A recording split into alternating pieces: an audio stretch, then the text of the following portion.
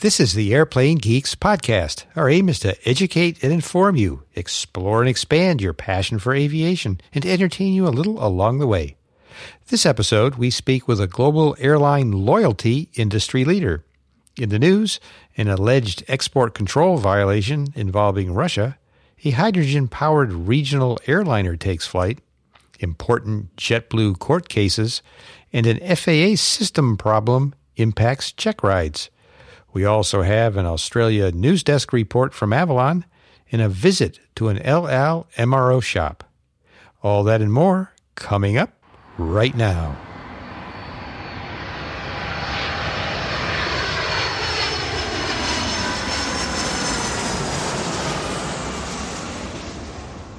Welcome to the Airplane Geeks podcast. This is episode 740 of the show where we talk aviation.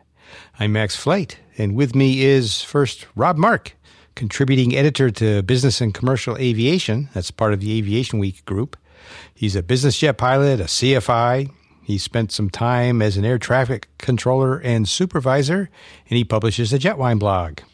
Well, good evening to everybody across the world, and especially to our guest ringing in from Kuala Lumpur. And everyone loved my joke about the fact that I love those little koala bears, until I found out that's not where they're from.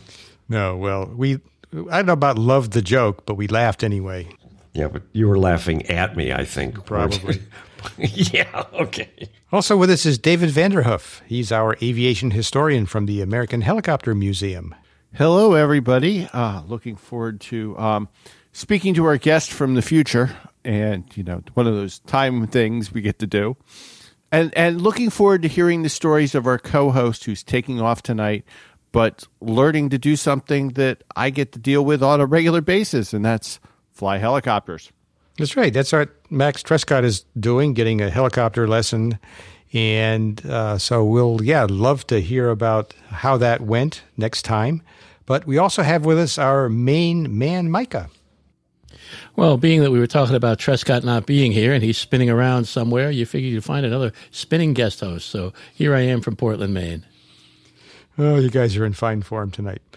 All right, our guest this episode is Mark Ross Smith. He's an award-winning global airline loyalty industry leader. He's an author, he's founder of the industry news site Travel Data Daily, and he's the CEO of StatusMatch.com, which helps switch your loyalty tier status to a new airline or hotel. Now, Mark has 20 years of experience leading loyalty programs in telecoms and travel, most recently at Malaysian Airlines. Mark has published dozens of papers and articles on airline loyalty. He's also a frequent speaker at conferences and other events. So, Mark, welcome to the Airplane Geeks podcast. Hello from the future. Very generous introduction. Thank you. Looking forward to the interesting conversations today. Terrific. Coming up, we're going to be talking about airline loyalty programs. But first, we've got some aviation news from the past week. Everyone ready? Ready from the Midwest. And I'm mainly ready. Ready from the South.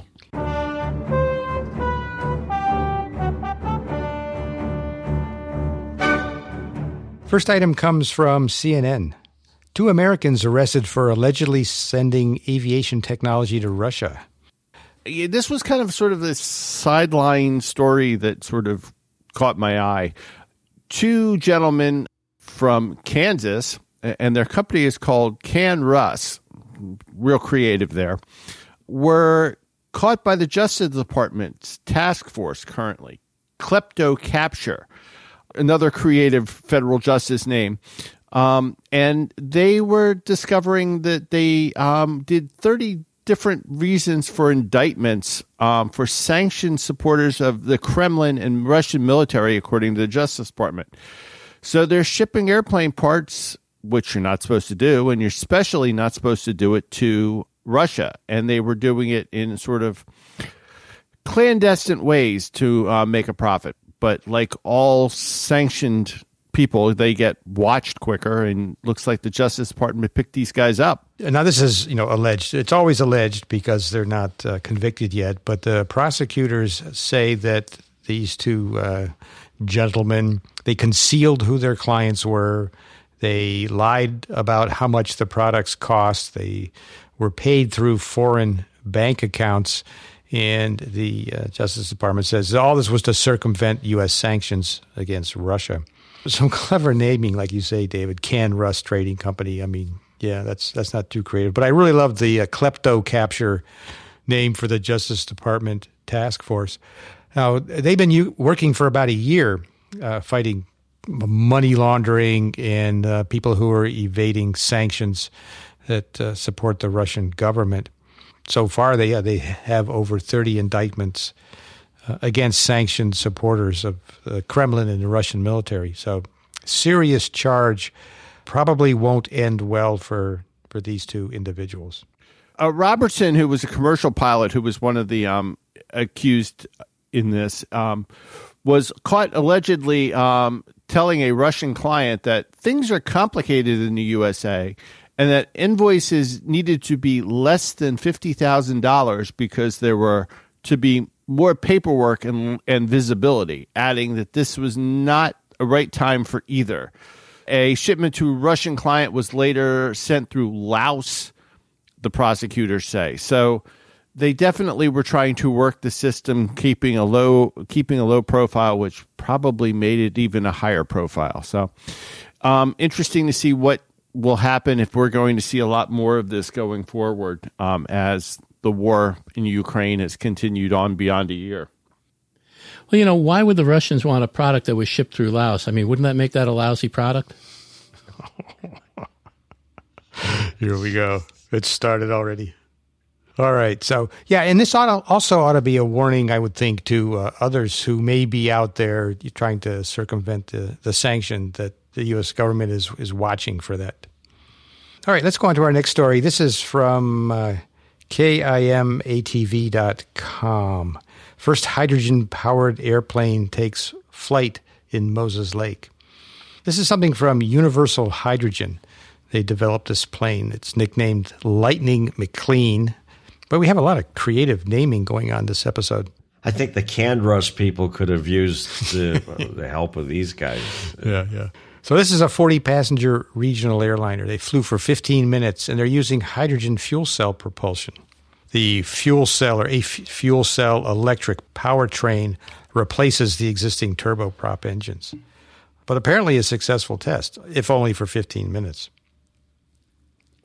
Yeah, I thought this was a sizable aircraft. Go ahead. I said I thought this was great, and as David was saying, yeah, it's an ATR-72, so it's a standard aircraft that they have re-engineered to work on hydrogen. But my question comes up from this, based on some of the discussions from last week's show, is I wish they would have said where that hydrogen came from. Was it created through electrolysis with electricity that was being generated carbon-free, or was it stripped from natural gas? Because if it's stripped from natural gas, great that they did it, but it's not doing anything for the climate.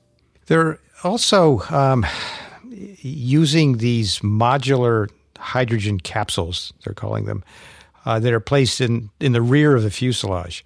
And they do say, in partial answer to your issue, Micah, they say they're transported from green hydrogen production sites, but I don't know what green hydrogen production sites means exactly.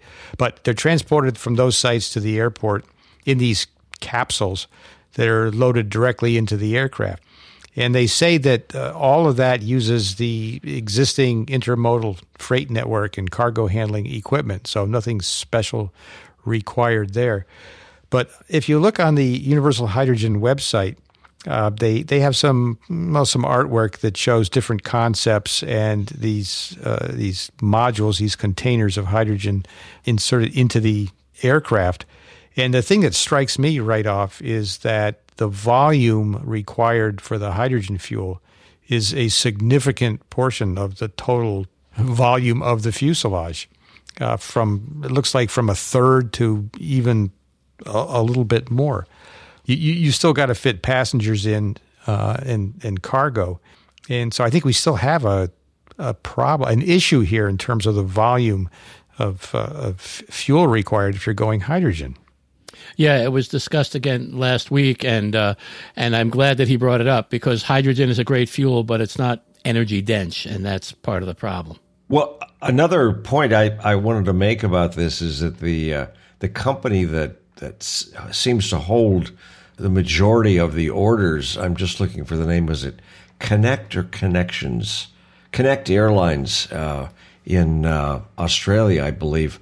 They're saying that this is going to be up and running in less than 2 years, which I'm a little surprised at, considering where we are on the issues we just talked about in terms of hydrogen production. But we'll see. They have a flight test campaign underway now, and they expect that to run through 2025. And like you say, Rob, they're expecting entry into passenger service. This is for ATR-72 aircraft. That same year, 2025. There'll be aircraft converted to run on hydrogen. Don't know who's producing the fuel cells or the electric part of the powertrain. That's pretty aggressive, I think.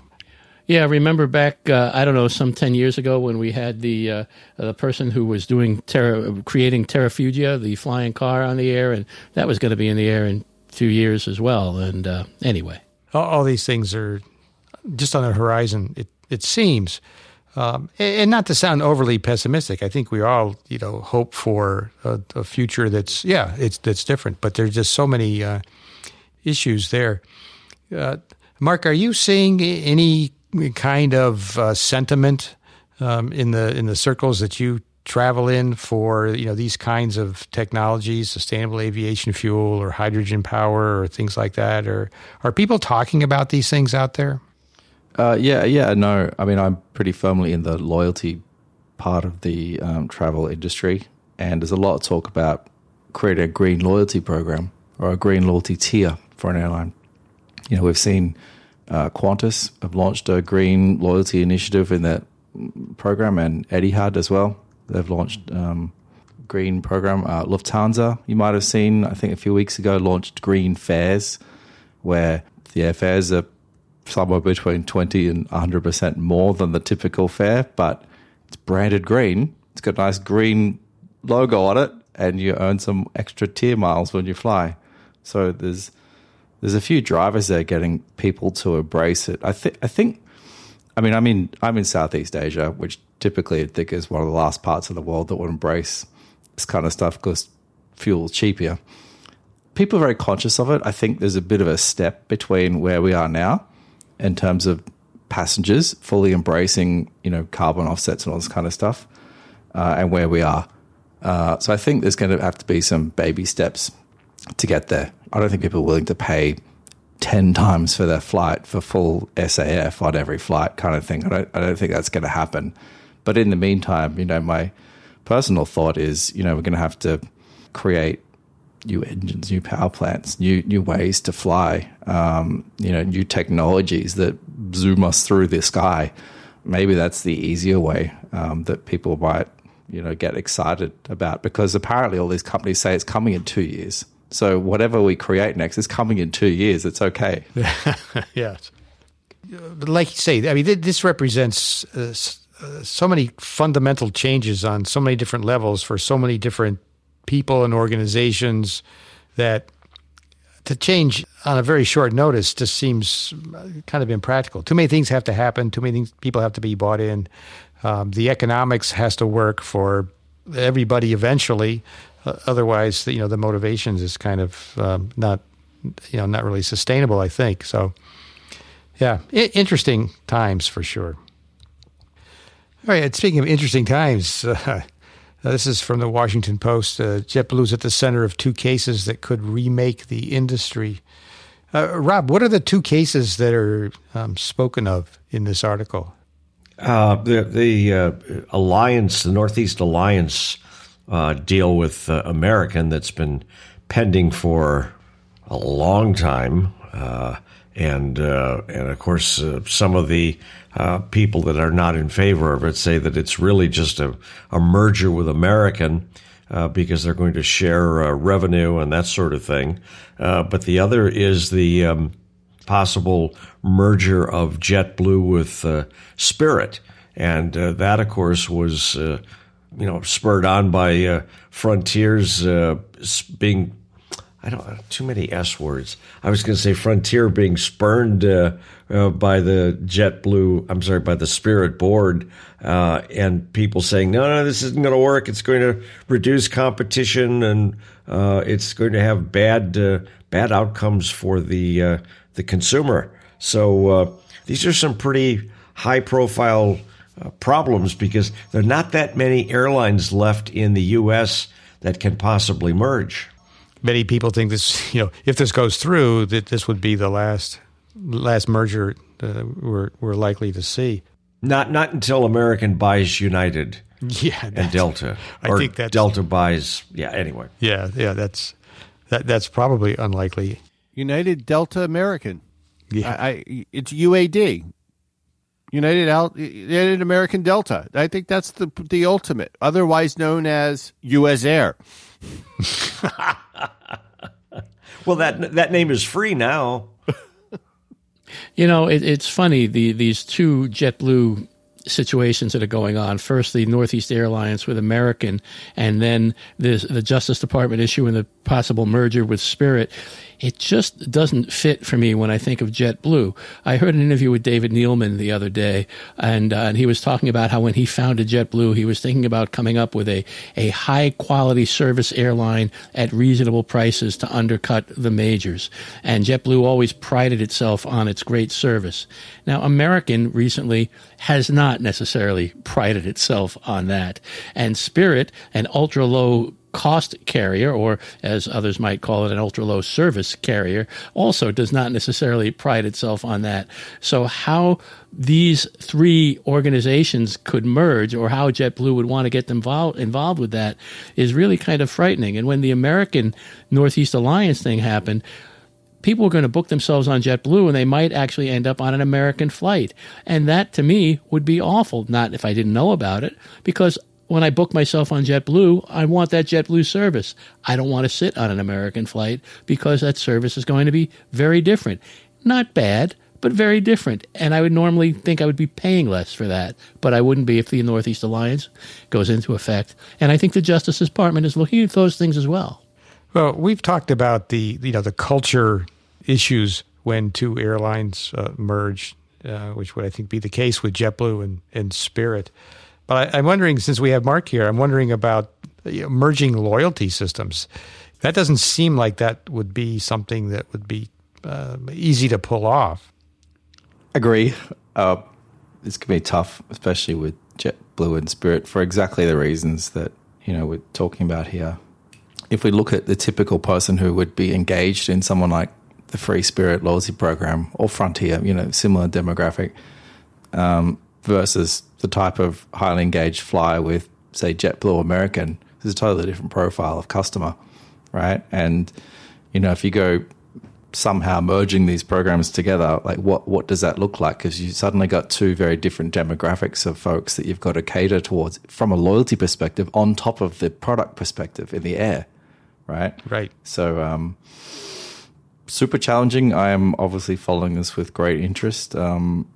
These airlines are some of our clients as well, so we're definitely following it. Mark, a follow-on question to that. In your experience, has there ever been a really successful merger did a really successful merger as far as the loyalty programs go? Like it was like a one-to-one match or whatever? Good question. You put me on the spot here. I want to say American and US Air. I want to say that just because US Airways were monetizing their loyalty program really well, right? And that sort of flowed over into the new American, right? To the point where, and we can talk about this later, but American's loyalty program is worth somewhere between $20 and $30 billion today. The airline itself is only worth 10 as the whole group. So, are these airlines anymore, or are they marketing companies? Are they loyalty programs that have an operational division? Yes. That's a good question. Yeah. Yes. Yeah. And we'll get into that.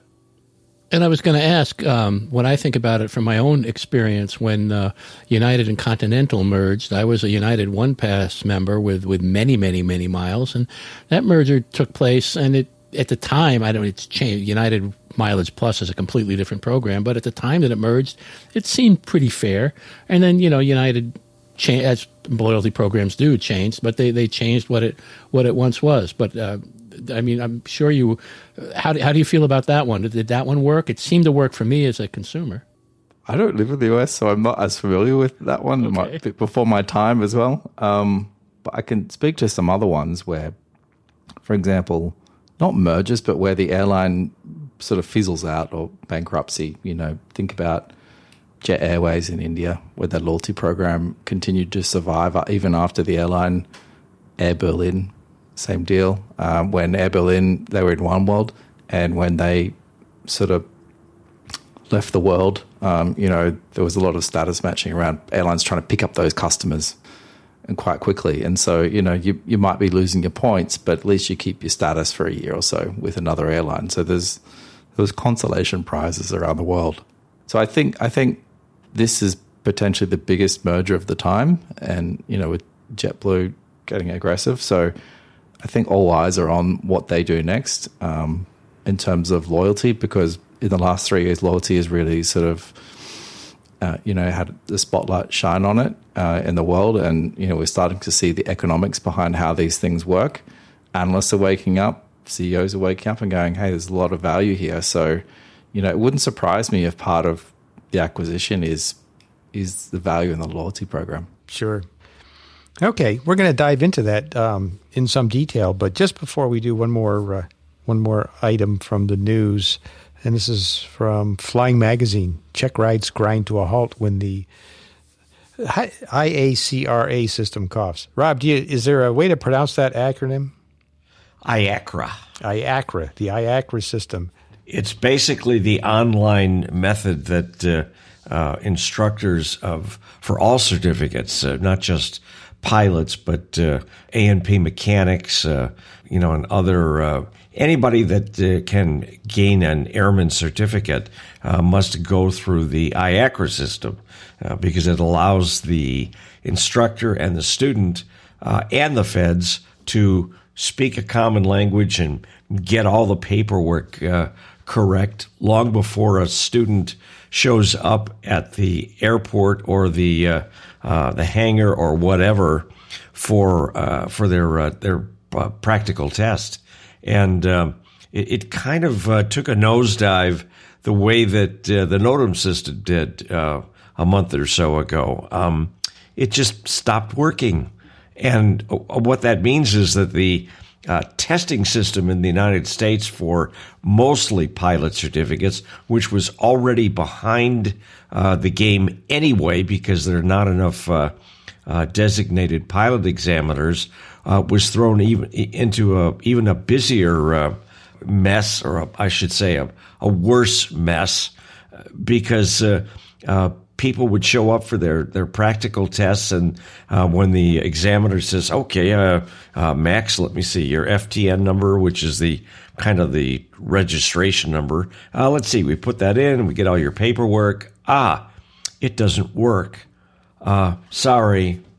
And that was basically all the designated examiner could do was say, sorry, but I can't get to the paperwork, so I can't give you that practical test. Now, multiply that by hundreds of designated examiners across the country, and as I said, the already behind examination problem was tossed into an even bigger mess. And now, you may have heard this concept before, but FAA is saying that there was a database issue. A backup was messed up or something like that. And so for 3 or 4 days at the turn of the month, it was hopeless. And so that's the the issue from the student standpoint. I can't take my check ride. But of course, the DPEs that give the exams, they're just working stiffs, and they say, okay, I'm going to allow Monday from 8 a.m. to noon to give Max his private pilot check ride. And then again, they pull up the computer information. There's nothing there, and they go, crap. not only do I not give you your check right, but I don't make any money, and I just blocked off my whole morning, and then I look and my whole afternoon is shot, and as are all the rides for the next few days. So a lot of examiners lost an awful lot of money, and there hasn't been nearly the outrage in the community because this didn't affect passengers as much because aircraft were not grounded, that sort of thing. But again, the people looking to take practical check rides were pretty upset, as were the examiners. So, Rob, is this a recurring problem, or was this sort of a one-time event, presumably like we saw with the NOTAM system fiasco? Well, I had never seen that before. I mean, NOTAMs have been around for a long time. The IACR system has been around for maybe 15 years, I think, or something like that. I have never seen it fail in the past, but then considering the fact that FAA is known for using equipment that is so old that it's probably rusting inside the cabinets in which it's this wouldn't be a surprise. But again, I don't know that this has ever happened before. Well, hopefully they'll understand what the issue was and address it in a way that we don't see this recurring. Yeah, that will be interesting because FAA has been a bit mum on this.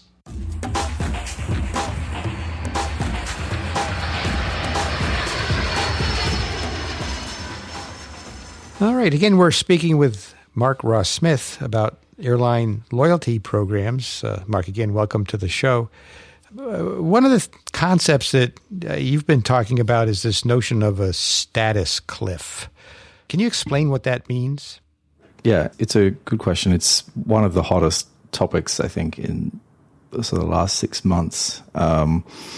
Just to give a bit of context, I was at the Aviation Festival in Singapore last week, and it was one of probably the hottest topic there, talked about in detail.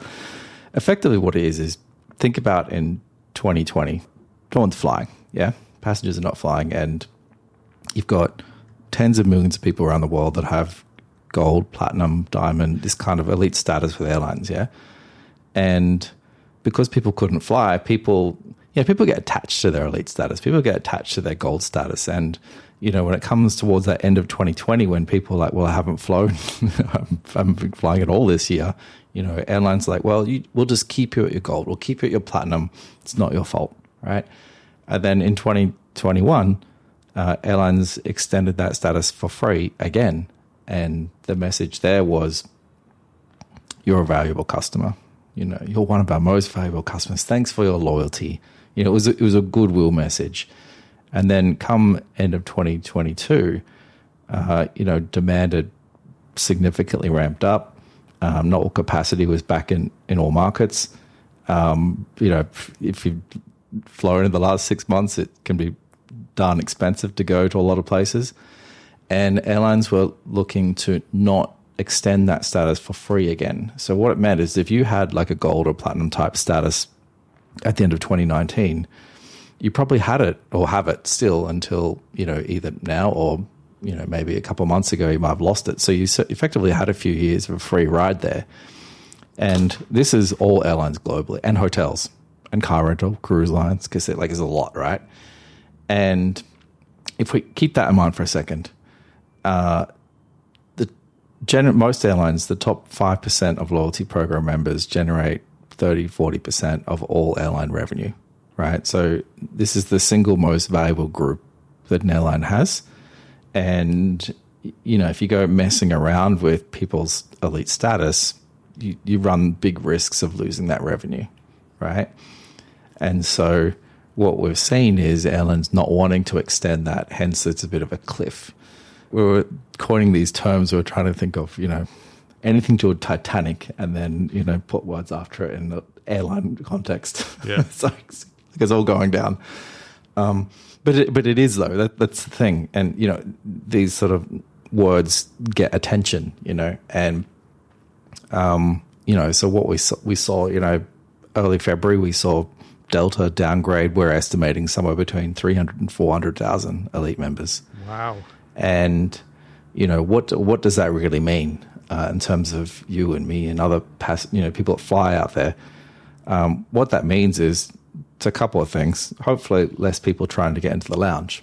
So that should be shorter lines. That potentially a good thing there. If you've got like a diamond type status with Delta, it might mean you're higher up on the upgrade list. So there's less competition effectively because you've had 3 years of build up, 3 years of people with status that haven't been downgraded, right? Because typically every year, think non-COVID, right? There'd be people that come into status and come out of status. There's a natural sort of attrition there. But this is 3 years in one hit, right? Plus airlines have been out there trying to get people to fly, so they've been giving out status a lot more generously. So that number of people with status is a bit of a bubble, right?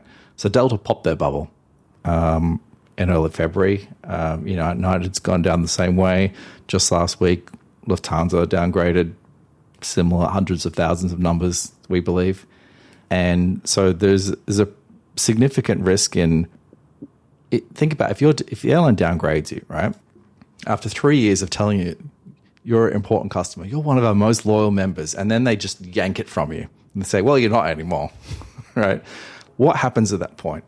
So we ran a survey on this to try and find out, because we haven't really seen this in the world before. There actually did one scenario where we've seen this, and funny enough, I have experience in that, is at Malaysia Airlines, right? So remember in 2014 when they had 2 jets that had not the best outcomes?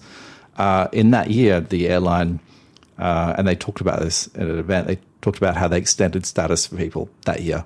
Because, there's a bunch of people not so confident in flying the airline. They're like, wanting to keep that confidence there, keep your gold status, keep flying with us. That was the message. And the years that followed, not so great for the people when they extended status. Not extending status was great, but it's kind of like a sugar hit, right? You get the high of it, and then after that, there's this big status cliff, right? It's sort of coming down off that, where you take it away from people, right? Because your gold status, it's yours. You earned it. You feel entitled to it. It's your thing, right? Sure. It's not the airlines. It's yours. You worked your butt off for that thing, right? And you feel a bit of ownership. So when you take it away from people, they don't feel so good. Anyhow, this survey we did, we asked people, when the airline downgrades you, what are you going to do? Are you going to keep flying with that airline? Are you going to change airlines? Are you going to stop flying altogether? Are you going to do more Zoom meetings? Are you going to drive? What are you going to do? 86% of people said that they would shift some or all of their business away from that airline. So they didn't say specifically what they would do, but they would say away from that airline. That is a big number, right? Now, there's a lot of numbers here, but keep that in mind. About 75, 80% of people with a gold or platinum status airline also have the credit card. The co-brand credit card that airlines are forever promoting in flight. Please have your attention for a second. Get this Amex card. Airlines make a lot of money out of that. And those credit cards drive the valuations of the loyalty program because it's what we call high margin revenue, right? So, American Airlines published that their gross margin on selling miles was 72 or 73%. Net margin 53, I think it was. If you compare that to what a margin might be on selling, a coach seat, which is at best 5% kind of thing.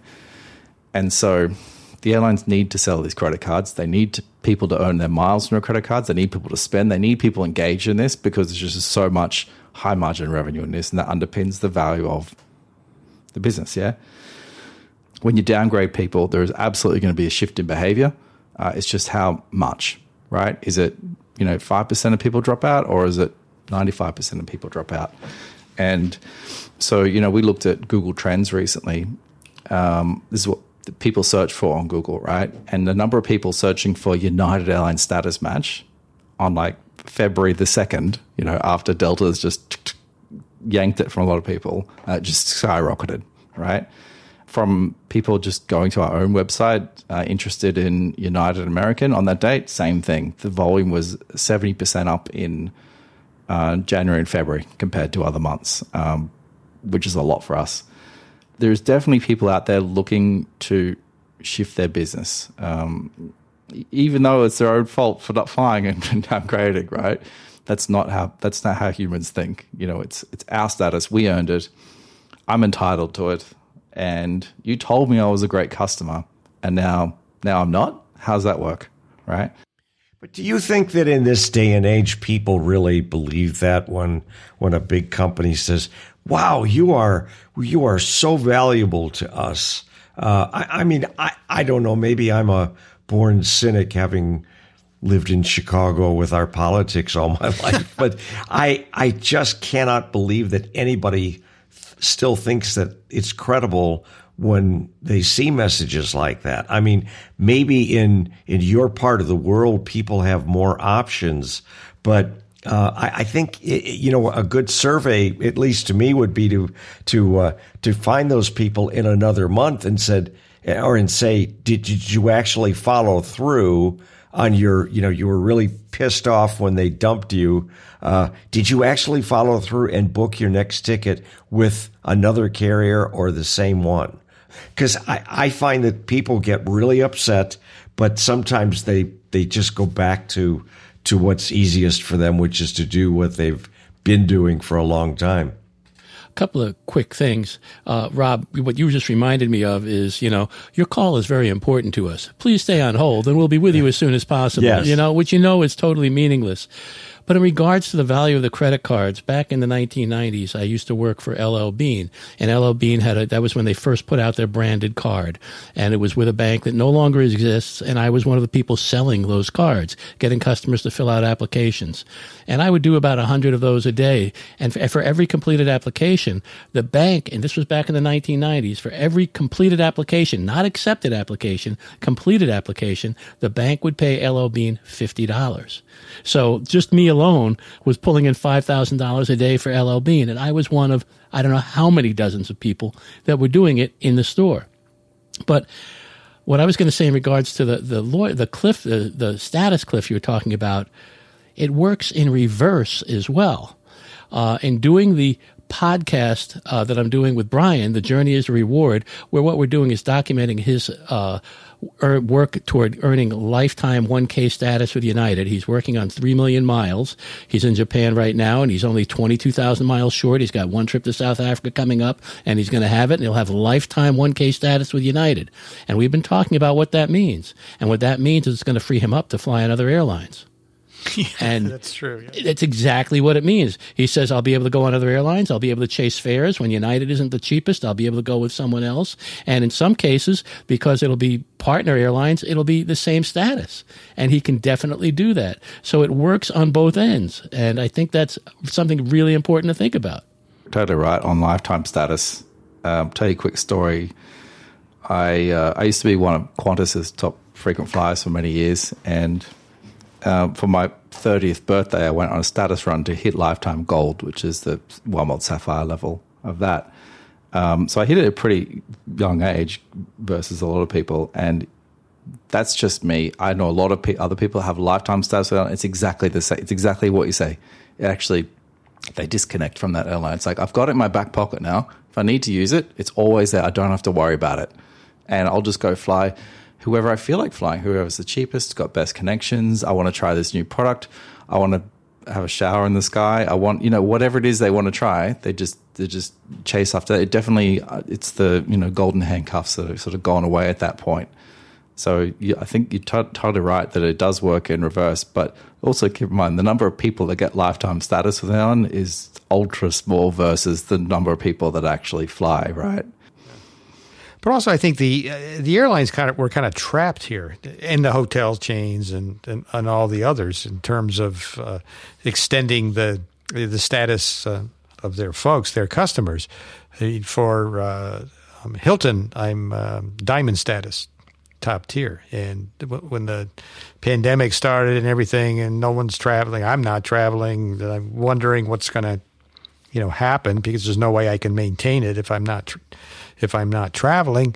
And I was so pleased to hear that they were going to extend the the status. They kind of had to do it, but now they're kind of trapped, and we see what what's happening. They can't extend that indefinitely, so people are going to start to fall off. It can work backwards on that as well. When Radisson was one hotel group, and they had hotels all over. I was a gold member of Radisson and had hundreds of thousands of points. I'm down to about 100,000 now. But there are very few Radisson and Radisson organizations right now, although Radisson America is going to be merging with Choice at some point. And I haven't been able to stay in Radisson no matter where I go because there haven't been any hotels. So what do I have to do? Every year I buy 1,000 points for $7 so I don't lose the 100,000 that I have, so that way next time I go to wherever I can, use the Radisson when I can get the free nights and use them up and finally get rid of them. Well, Mark, let's talk a little bit about the valuation of these loyalty programs. And as you alluded to earlier, especially with respect to the credit card business, that's got enormous value for the airlines and the hotels and others. But maybe tell us a little bit about how that valuation is kind of performed. Yep, sure. So we talked about earlier about what we'll call the type of revenue that loyalty programs generate versus what the airline generates from operations, right? So high margin revenue on loyalty, selling points and miles to banks. That's what most of it comes from. Versus, a ticket sale, right? Typically lower margin, and there's a lot of costs associated with when you sell a ticket, right? Because you've got to get that person from A to B. You've got food, you've got all this sort of operational stuff that just comes along with it. And so the revenue that a loyalty program generates is more aligned with a tech company or a marketing company, right? And if you look at an airline and how they're valued on the market, right? It's anywhere between, if you're a really good airline, if you're like a Singapore Airlines, a Cathay Pacific, an Emirates, someone like a really, really strong brand, great product, you do everything right, you invest billions in customer experience and all this kind of stuff, the absolute number one best outcome you're going to get on the market is probably 6, 8, maybe 10 times profit earnings valuation, right? Like that's best case. That's if you're an amazing airline and, decades of branding and experience and all this kind of stuff. So that's like the pinnacle. That's where you could possibly get, right? Whereas if you have an average airline, we'll say, but you're sort of putting all your profits into the loyalty program, those profits will be valued differently. They won't be valued at 6, 8, 10 times on the market. They'll be valued more like a tech or a marketing company, which is somewhere between 20 and 40 times, right? So a $1 profit in the loyalty program is arguably worth 4 times more than $1 profit in an airline operations business, right? So this is what some of these airlines are waking up to. American Airlines is a perfect example. For the longest time operationally, that just not making. I think it was last quarter I read. It was the end of last 2022. They operationally like negative 1 cent ASM or something like that. And the only reason they're profitable was because the loyalty program made so much money. So, to the point earlier, is it an airline or a loyalty program? What is the company? What is it really? What is its true business? So no one disputes you need the airline there. Like it has to fly. This loyalty valuation doesn't exist without the airline existing. So there's a symbiotic relationship. It's just how you can leverage the value of the loyalty to help the airline grow, right? So I'll give you one example. Spirit Airlines, I think it was November last year, they raised, so the Free Spirit, this is a loyalty program, raised $500 million on a $4.2 billion valuation, right? This is just the loyalty program, when the airline itself, as the whole shebang, is only worth $2.3 billion, right? So if you look at it just on the numbers, the airline operations is worth negative $1.9 billion, right? And that $4.2 billion valuation was based on revenue of about, I think it was just under $100 million, $98 million, and projected revenue of $360 million by 2025, 26. And so if you look at that, you kind of go, well, is Spirit an airline or is it a loyalty company as well, right? There's a few factors you need to look at, like there's obviously they're playing with some of the numbers on the books and to make certain things look certain ways. And the airline needs to exist, right? It needs a great product. It needs to have a lot of aircraft. It needs that capacity. It needs, if you've got like a business class or this kind of stuff, that makes the loyalty program more attractive, because when the loyalty program is more attractive, people want the credit card, because if you've got the credit card, you go, I can earn miles, and one day I can fly first class from New York to London or New York to Paris. I can take my wife there. We have this great trip. The trip that I would never pay $30,000 in cash for, I might be able to get for, quote, free on miles, right?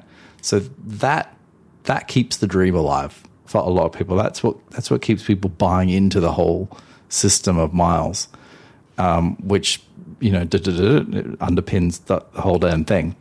So when I talk about the type of revenue that loyalty programs generate, the loyalty revenue is pretty similar to the ancillary revenue that airlines generate, selling bag fees, seat selection, that kind of stuff. Loyalty is kind of in the same basket of that high margin revenue. So, if I look at sort of the next 5 or 10 years, how are airlines going to transform from where they are now into, like, how do they become, where's the next 100 billion come from in airline value around the world?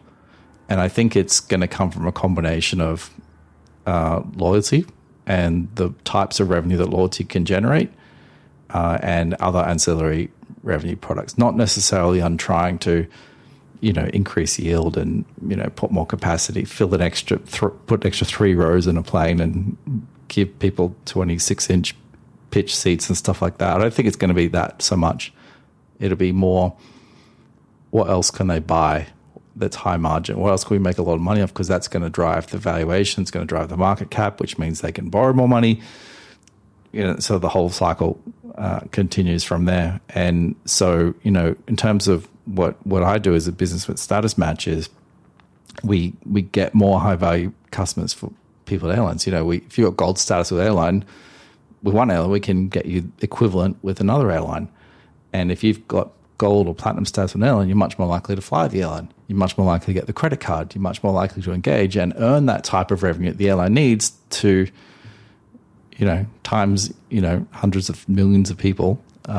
That's what drives the value of these programs. So I think if anyone's thinking of starting a business out there, if you could start something that earns airlines high margin revenue, I think there's definitely something in that, because that's what drives the value for a lot, especially the US airlines right now. Do you think in Asia? I'm sorry. Do you think the value of the program is as strong at a place like Southwest, where there are no first class options? I mean, I have a loyalty card through Chase that's Southwest, and I mean, it's nice for me because back in the old days when I used to fly more, it was easy to get a seat on a Southwest Airlines. Just being able to go, whenever I wanted, for free. But again, that's all Southwest can offer as an airline. But I must admit, I don't see very many ways that Chase tries to drag me into buying more stuff with my Chase card. Where does that fall? Is that part of the bank's job, or is that the airline's job, or who handles that? It's a joint marketing effort, generally, between the airline and the bank, the issuer. Maybe the card scheme is also maybe like a Visa as well. They sort of all play together to make that happen. But okay, so you've got this Southwest card. Do you use the card? Sure. Yes. Good answer. So that's Southwest, despite all the bad publicity you've been getting lately. Yes. Cool. So you don't have to choose. There's 100 other credit cards in the country that you could get, but you're choosing that one, right? So every time you swipe and you spend, you go pay your groceries, you buy a TV, whatever it is, right? You're making Southwest money because the bank is buying miles off them, right? And that's just you, right? Then there's Max and David and Mika and everyone else out there doing exactly the same thing, right? So suddenly you add up, 100 million Americans doing that, right? Just earning a little clip on everything. That adds up to a lot of money.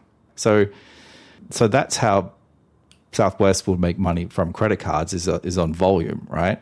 Now, if you layer on top of that people that like Southwest tend to really like Southwest, right? There's a bit of a culture cult thing happening there. So there's that on top of it. And I want to say that I'm trying to remember the number. It was something like I think 10, 20% of seats on Southwest had there was like a points redemption or miles redemption as part of that seat. So it wasn't necessarily people just paying cash. It's people using their points. I can't remember the exact. I think it was somewhere around that number, and that was a lot higher than the industry average, right? Which says to me there is super high engagement. That says to me people that are in the Southwest brand are really in it versus what I see at other airlines, right? Hence, more loyal. So when you do fly on a sector that you need to go to, you're more likely to choose Southwest than someone else, which is great for them.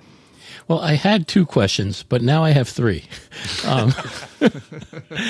You talked about the credit cards and how that does make money for Southwest and for the bank, but there is some big talk going on in the U.S. right now about reducing credit card fees that are being charged to merchants because Visa and MasterCard have some people call it a cartel, and the merchants are paying a huge amount in order to take those cards.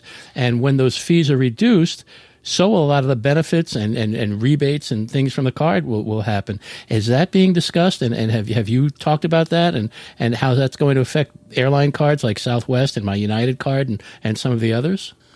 Yeah, so we've seen this around the world. It's a disaster if it happens. So let's hope it doesn't happen in the US. So I'm Australian. Australia was one of the first countries to, it's called capping the interchange rates. So this is the amount that they share in the transactions between each other. And how it all started is the Reserve Bank of Australia went on a worldwide trip trying to convince other countries to do the same thing many years ago. I think it started about 2003, 4, sometime around there. And they convinced a bunch of other countries to do this, saying it was great for consumers. In fact, it's the exact opposite. It's actually bad for you and me and everyone, all millions of people that spend out there. So in Australia, what's happened, for anyone that lives there or is visiting, pretty much everywhere you go pay for your coffee and it's $5 and you whip out your MasterCard and they say, oh, there's a 3.5% surcharge for this transaction, right? You go to a 5-star hotel, you pay $10,000 for your 2 nights accommodation. They say, sir, there's a 1.25% surcharge for credit cards, all right? And you're paying that. It's not the business. They're putting it all back on you, right? So, and that's just Australia. I live in Malaysia, which also has a cap on interchange. The government did make it illegal for businesses to charge extra for accepting credit cards, which is a good thing because it's you see the price on the sticker, that's what you pay. It's easy to understand. Europe has a cap on interchange as well. Hence, you don't see many airline credit cards over there. There's a lot less, and they're a lot less attractive for consumers. People move to debit cards, to cashback cards, to bank-issued cards, not airline cards. And that affects a lot of the financials of these airlines as well. So I think if you look at holistically, which model is best for the world, right? Businesses will survive no matter what, generally, even small businesses. They'll figure out a way to do this. The people who are most affected are consumers, right? Because there's more of us, and we're all consumers at the end of the day, right? And, it ultimately should come down to what's best for you and me and everyone else, not necessarily what's best for the big airline, right? The second question I had to do with airline points in general. Is there a time when those points become a liability for the airline because they owe these many points, these many free flights or whatever it is, and they're on the books and they need to make up for that? When or does that become a liability because there are so many millions or billions of points out there that at one point or another they're going to have to pay for? Very good question. You're right and wrong at the same time. It's a liability, but only if people use them, right? If you never use your points, they're kind of like magic beans that just sit there and never get used, right? So airlines can only realize the revenue of the actual mile when they're redeemed or they expire or something happens. The problem is now a lot of US airlines have moved to no expiry, where your miles never expire no matter what you do, right? they're going to run into a pickle one day with that. It's like the debt ceiling in the U.S. It's going to be interesting. So, is it a liability? Not really. It is if you use them, right? Because you got to think think what's on the books and then cash, right? Cash is really the thing to think about, right? So when you redeem your miles, they're paying someone, right? So either internally, the loyalty program is paying the airline for that seat that you're redeeming to Kansas, or they're paying the gift card company because you're cashing out for a $50 Walmart or whatever it is, right? So it's really when people use their miles is where it really impacts the cash of the airline or the loyalty program. So, in some ways they could just rack up trillions and trillions and trillions of, like, all the miles that exist just in the USA. So forget the rest of the world, just the USA. It's not possible for them all to be redeemed on flights. It'd take hundreds of years of airlines just flying nobody except miles passengers, right? In which case they'd have no cash in that time, right? So they'd all go broke pretty darn fast. It's just not possible. So, that's why, if you really have in mind, I want that business class ticket to Tokyo or whatever, if you see that flight available, go book the damn thing. Because there's, the demand for that is off the charts, especially the last few years when capacity hasn't been there, right? But the number of miles being issued to people has exploded, right? So you got all these number of miles going, and the number of seats being is less. So there's more miles that exist in the world today than it ever has before in the history of mankind, and that's only ever going up. And the number of new seats, the new capacity, points redemptions available is not growing at the same rate, right? It's kind of like, in the Titanic movie, the guy the engineer, he says to Rose in the movie, if anything happens, you make sure you're first to get the life jacket because there's not enough on board, right? Use your miles. If the pro tip of the day, yeah. If you see a seat you want, go book it. That's what we say on The Journey is Reward about fares. We kind of paraphrase Stevie Winwood and say, when you see a fare, take it. When you find a good fare, buy it. My final question is about Status Match. I want to get into this for a minute, okay? So I'm going to talk hotels because that's going to affect me a little bit more right now. I have platinum status and close to 1 million points with IHG. So with Status Match, are you saying that if I let you know about those points and my platinum status and that I've been there, that you might be able to get me that similar status with Hilton or Marriott or with something else because I already have that status? Can you talk a little bit more about Status Match? It sounds fascinating. Short answer is yes and no again. In that the concept of status matching has been around for like 35 years. It's not a new thing, right? So I think 1986 is the first example of status match we have where someone sent a fax in to American Airlines. They were flying United a lot and said, hey, I fly them a lot. Can you give me some vouchers, right? Here you go. Here's some vouchers. So we consider that the first status match. Yes. So status match, we built a product around it. So me and a couple other guys, all ex-airline guys as well, we saw this problem in the loyalty space and we built a product around it to systemize it for airlines. Because airlines and hotels, they're not so good at running a status match campaign or offer themselves, right? So we built this beautiful thing to manage it for them. So business is a couple of years old now. Started in the middle of the pandemic. Frontier was our first customer. We launched with them, ultra successful. And it worked because we charged the customer a fee, right? So in your case, if we could help you match your IHG Platinum into Hilton Diamond, for example, in that case, we would charge you a fee to do it, right? Which serves a couple of things. Firstly, if you pay a fee, you're more serious, right? I'm talking nominal fee, not crazy money. And so you get your new Hilton status and you're like, well, I'm going to make use of this now. I'm going to go stay at Hilton, right? So you kind of, you don't buy Amazon Prime and not use it, right? You use it, right? In which case you're giving them even more money, right? Which is great. So that's loosely the concept. We move the status, or don't move it. We give you the equivalent with the other airline hotel. You keep your points. You keep your status with the old. So you'd keep your IHG Platinum. You'd keep it, the 1 million points you've got in there as well. We would just get you the status over here as well. So the idea is you now have your new Hilton Diamond or Gold, whatever it works out to be, and it's in your back pocket now, and you're like, next time I stay somewhere, I'm gonna. It's in my consideration set at that point. I might try Hilton next time. You know what I mean? Whereas previously, you're not even thinking about it, right? It never even come up. You're like, well, I will stay at an Intercon or a Crown Plaza, whatever I can. Holiday Inn. I'm a Holiday Inn guy, but now suddenly it's like, there's a DoubleTree down the road. You're like, well, I can get a free breakfast, and I might get an upgrade, and I might get these things, and so you're going to think about it for the first time in your life. You're thinking, I might try it, right? And that's why status matching is so effective, because it shifts behavior. It unlocks you from the brand that you're so attached to, right? And you just try it, right? So Hilton's goal in doing that is not to get you to requalify for Diamond, even though they would like you to do that.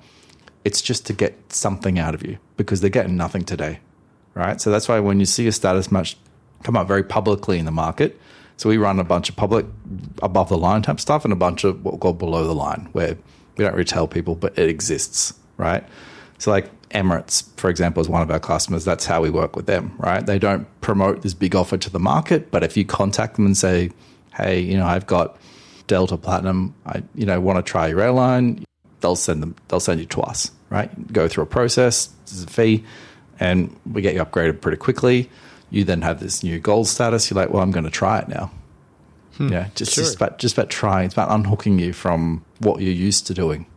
Well, it sounds like Max and me and maybe Brian need to get in touch with you with Status Match and get set up. So sounds good. In the example here with the hotels, and it could be an airline example or anything else, the motivation or the reason that in this case the Hilton goes along with this or is interested in doing this is because, as you say, Mark, that represents possibly getting some incremental business. Is it a permanent status match, or is it a temporary thing? Generally, the brands we work with, it's a year type thing. So it's like we give it to you for a year or for the calendar year or whatever the time frame is that they generally work on. And in that year, you get to use it, enjoy it, try it, and hopefully requalify on merit the next time around. So, come the next year, you've requalified on, you've done your 40, 50 nights, whatever it is, and you keep it for the next year. Not everyone obviously retains it the next year, and part of the goal is there'll be a few people that do that. There'll be a few people that try it out. There'll be a few people that just do one or two, and some will do nothing. That's just the nature of the game. But if the Hiltons of the world want the people, they're going to move all their business from IHG over to Hilton. If they want that, they're going to have to give this out, right? Otherwise, they get Zippo from you get nothing. These companies. But in this example, what do the IHGs of the world think about this? Well, they do it as well. They do it as well.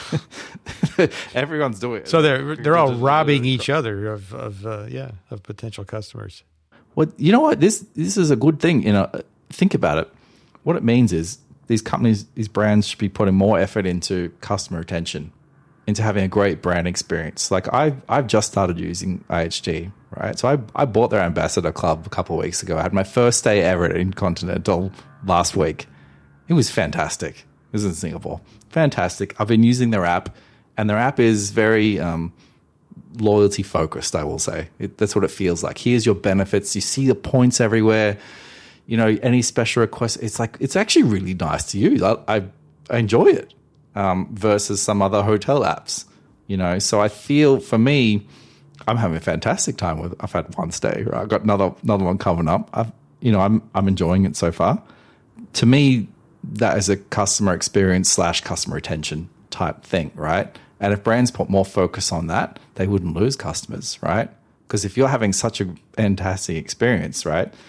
Let's put it in the context of like marriage for a second, right? If you have a really happy marriage, you're not going to look elsewhere. You're treading on dangerous ground here. Just saying. Go ahead. No, but it's very true, and that's part of the problem just in general, and I can only speak for the USA, that companies are more focused on customer recruitment than they are on retention. You think about cable companies, and how awful they are with promotions, but just in general, that's how it is. Getting a new customer is more important than keeping a customer that may have been with them for 35 years. Totally agree. All right. Well, Mark, tell us what our listeners can find at Travel Data Daily. So Travel Data Daily is my industry blog for, I think you've got a lot of people listening that also that in the business. That's traveldatadaily.com. It's all free. Just check it out, read it there. I put a lot of thought leadership stuff. I have a lot of other contributors there that talk about their area of expertise. So we've got, people from revenue management and all sorts of stuff in airlines that talk about new concepts, new ideas in there. So that's it's travel.daily.com. Otherwise, check out statusmatch.com, where, if there's a bunch of brands we do work with, some we don't. Obviously, we don't work with everyone. So, it's free to join statusmatch.com. There is a fee if you want to do a status match. Otherwise, if there's brands we don't work with, we have a waitlist feature where you can say, for example, American Airlines, we don't work with them, but you could waitlist for it. And what it means is, we effectively go to the airline and say, hey, look, there's demand for your product. We've got people with, status with Delta, whoever, that want to engage with the program. We don't tell them who you are, but we share some numbers with them and, say, hey, let's do something for these people. So that sort of helps us as well, because not all airlines and brands want to do this all the time. So we're out there trying to encourage them to do it because, that ultimately benefits, millions of travelers globally, right? Mark, is it a flat fee, and can you tell us what it is, or is it not something that you want to discuss here? Yeah, fees, they vary depending on the brand, the time frame. Like on statusmatch.com, that it can be anywhere from $29 to $199 depending on the brand. So like an Emirates currently is $199, whereas someone like a Best Western kind of thing is about hotels, towards the lower end of that. These fees do change over time. Some of these are driven by the brand itself, not by us. But yeah, status matching generally, if historically has been free, right? There's been a lot of issues that airlines and hotels have run into with fraud around that. And, so hence there's been no one that's really thought, how do we fix this? So we sort of came along and think, how do we make money out of it, right? Because they're not going to fix it for free. So we thought, well, if we just put a fee there, and if that's part of how we make money, then we can help the airlines do more with it, right? And so that's been pretty successful. So there's, probably 8 or so big brands we work with now on big above the line campaigns, in addition to even more brands below the line. And so, we're out there sort of advocating on behalf of the 4 of you, plus millions of other travelers that are there trying to get more deals and, more status for everyone. Because I think that people should be trying new brands, new airlines, Once you've got that lifetime status locked in, try someone else. Why not? Right? See what else is out there. That's what travel's about. It's about exploring the world, seeing new brands, seeing new types of flatbeds that other airlines have. Have a shower in the sky on Emirates. It's fantastic. Highly recommended. And you had some success with this concept in Canada recently, didn't you? Yeah, we did a pretty big, interesting promotion with between Destination Canada, which is the government tourism board of Canada, and Air Canada. So we sort of linked the sort of tri-party type deal there. So this is back about a year ago when the US-Canadian border just reopened. So it ended 2021 because it was closed for so long, right? So when it reopened, Canada as a country, wanted more high-value, people to travel to, people that are traveling with purpose, right? So it's business, leisure, these kind of folks to come in.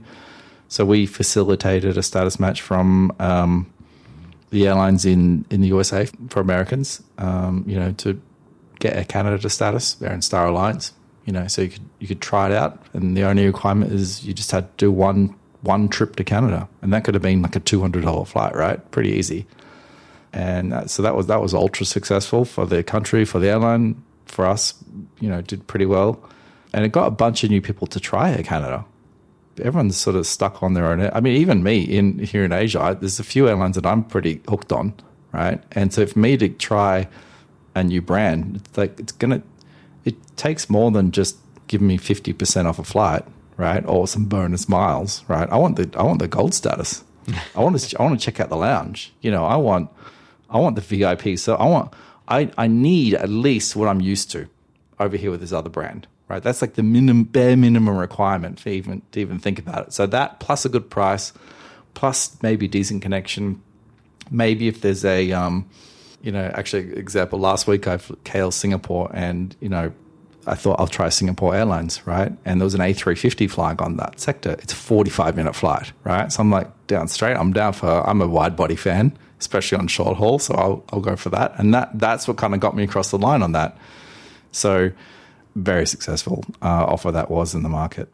Well, fascinating conversation, Mark. There's a lot of aspects to airline loyalty and hotels and travel and so forth. And really glad that you came and explained some of these things to our listeners. Just fascinating stuff. Give us the websites again that folks can go to find the things we've been talking about. It's Travel Data Daily is the industry blog site. Lots of thought leadership stuff on there. Statusmatch.com is the main website for that. It's good to register on there in case there's a really big campaign that comes up, something really big above the line that we run for a brand. That's how we notify folks. Definitely stuff coming up in your part of the world, so highly recommended there. Otherwise, you want to just connect with me in general on LinkedIn. I'm pretty active on there, and I will say hello to everyone. So LinkedIn. Terrific. Just my name. Great. All right. Really appreciate it. Thanks again, Mark. Thanks, Mark.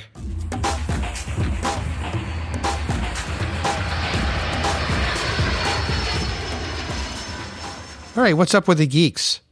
Let's see. Micah, what have you got for us this week? Oh, I've got a few things, actually. First of all, finally, they've announced that on Saturday, June 17th, it's going to be this year's day for the Smithsonian Air and Space Museum Udvar-Hazy Center's Innovations in Flight program. Just heard about that from Hillel, who hopefully will be flying down again and being on display outside. And we're not sure if the program's going to go back to the pre-pandemic days when, they had some stuff going on inside the museum or not. We're not sure if we're going to be taking part in it, but we will definitely keep you informed, and hopefully we'll be invited down because, boy, I kind of miss that place. It's been a long time since I've been there. Yes.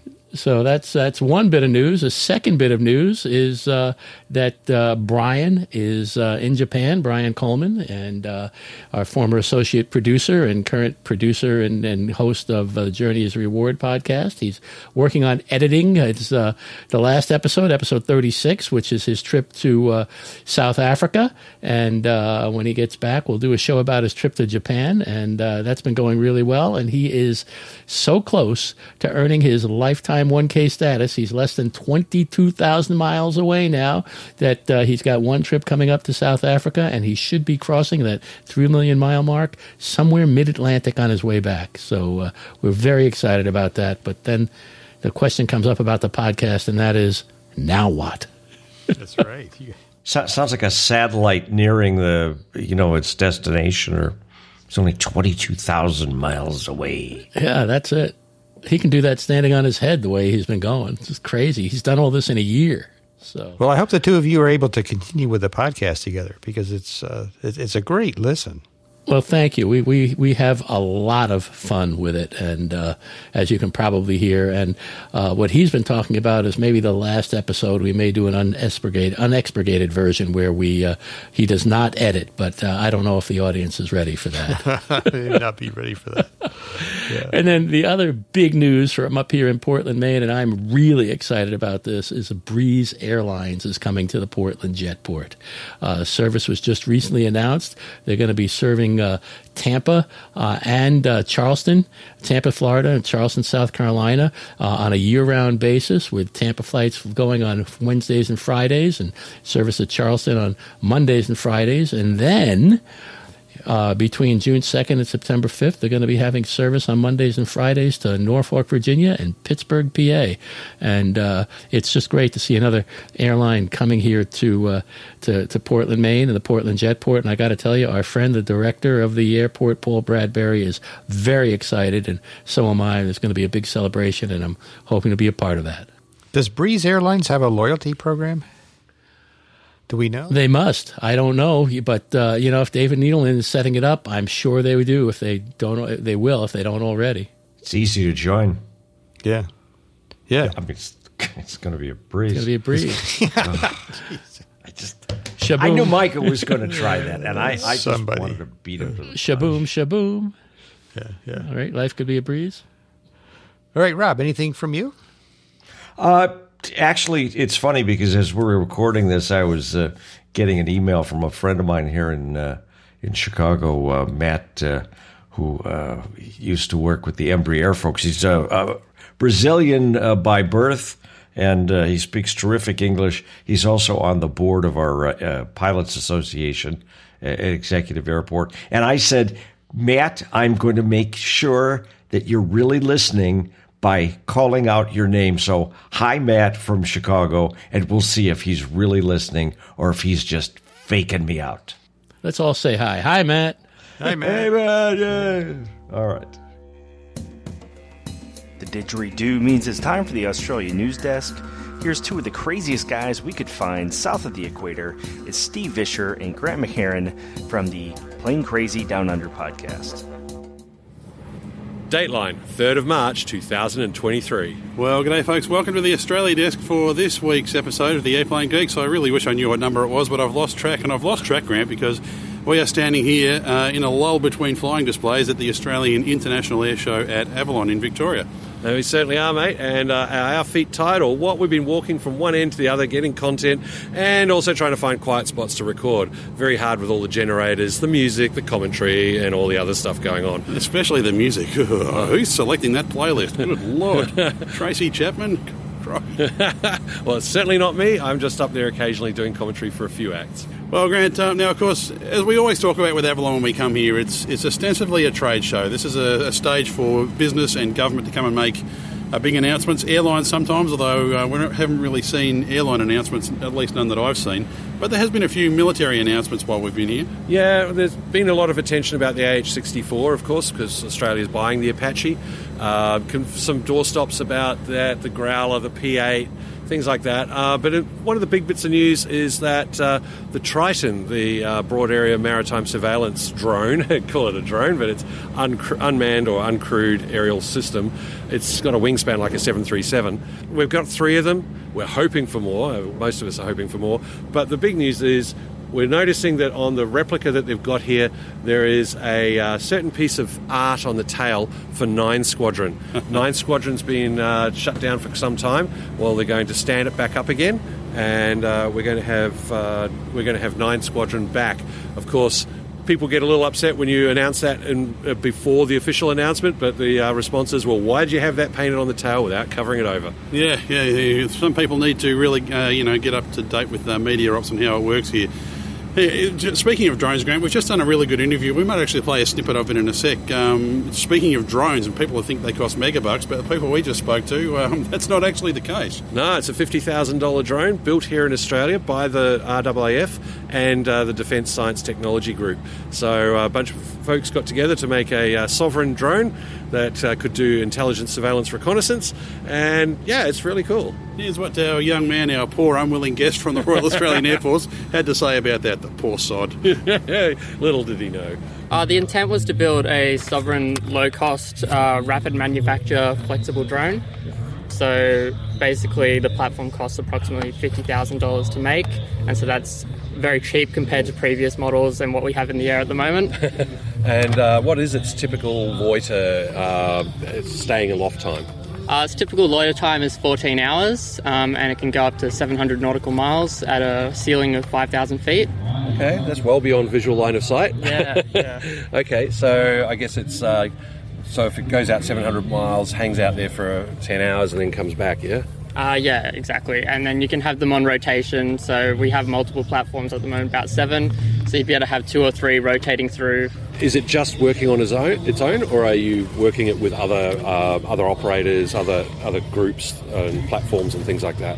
Yeah, it can be used to enhance the effectiveness of other platforms, and it can work in joint missions with all 3 services.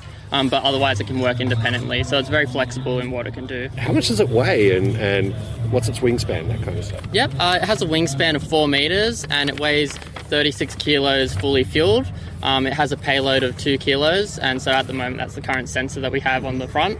And it also uses a 4-stroke fuel injector for the engine. So there you go, Grant. I mean, $50,000 for a mil-spec drone that can go out and loiter and do all that sort of work. And as he mentioned, it's sovereign technology. It's stuff that was made here. Yeah, indeed. And I was joking off the record that probably more than half of it is that electro-optical infrared sensor package on the nose. Now, of course, Grant, you mentioned that you'll be on the commentary team here. You'll be doing stuff right across the weekend. I'm heading home because, I'm a very old man and my legs are tired. We've been here for 4 days. But somebody who's retiring is Peter Meehan. Now, Peter Meehan has been the airshow commentator, really the voice of Avalon for the last more than 30 years, actually, just over 30 years. And we spoke to him and his replacement, Tony Moclair, a little earlier in the week. Well, I joined in 1992, and I don't like saying it was a fledgling airshow. It really wasn't. But by today's standard, it was quite a basic air show. And there were international guests and visitors, and the flying was terrific. The RAAF participation, Navy and Army, was terrific, but not to the level and the dynamics of what this air show is now showing, and the air shows of the last 10 to 15 years. But now 30 years have rolled on, and commentary for me has been an absolute joy. What's joyful about it is the unpredictable elements of the fluid movement of air shows and what goes on to make an air show work. And that fluid movement really does at times test you to see how mobile I am, to cope with the fluid movement. And it's very real. And you've really got to think up on the ball of your feet very often. But at the end of this air show, it's time for me to hang up my microphone for all sorts of reasons, but I'm going on to another stage in my life and my business, and I will miss the air show, but I will continue to attend the air show. So, Tony, what a dream home, mate. It's fantastic, isn't it? Oh, it's unbelievable. And look, I've been coming to the air show since 92, and he's as much a part of it as the Australian Defence Force. You can't think of an air show without the ADF or without Peter. And, in succeeding him, I feel like the roulette's going up after the Black Eagles. So, but look,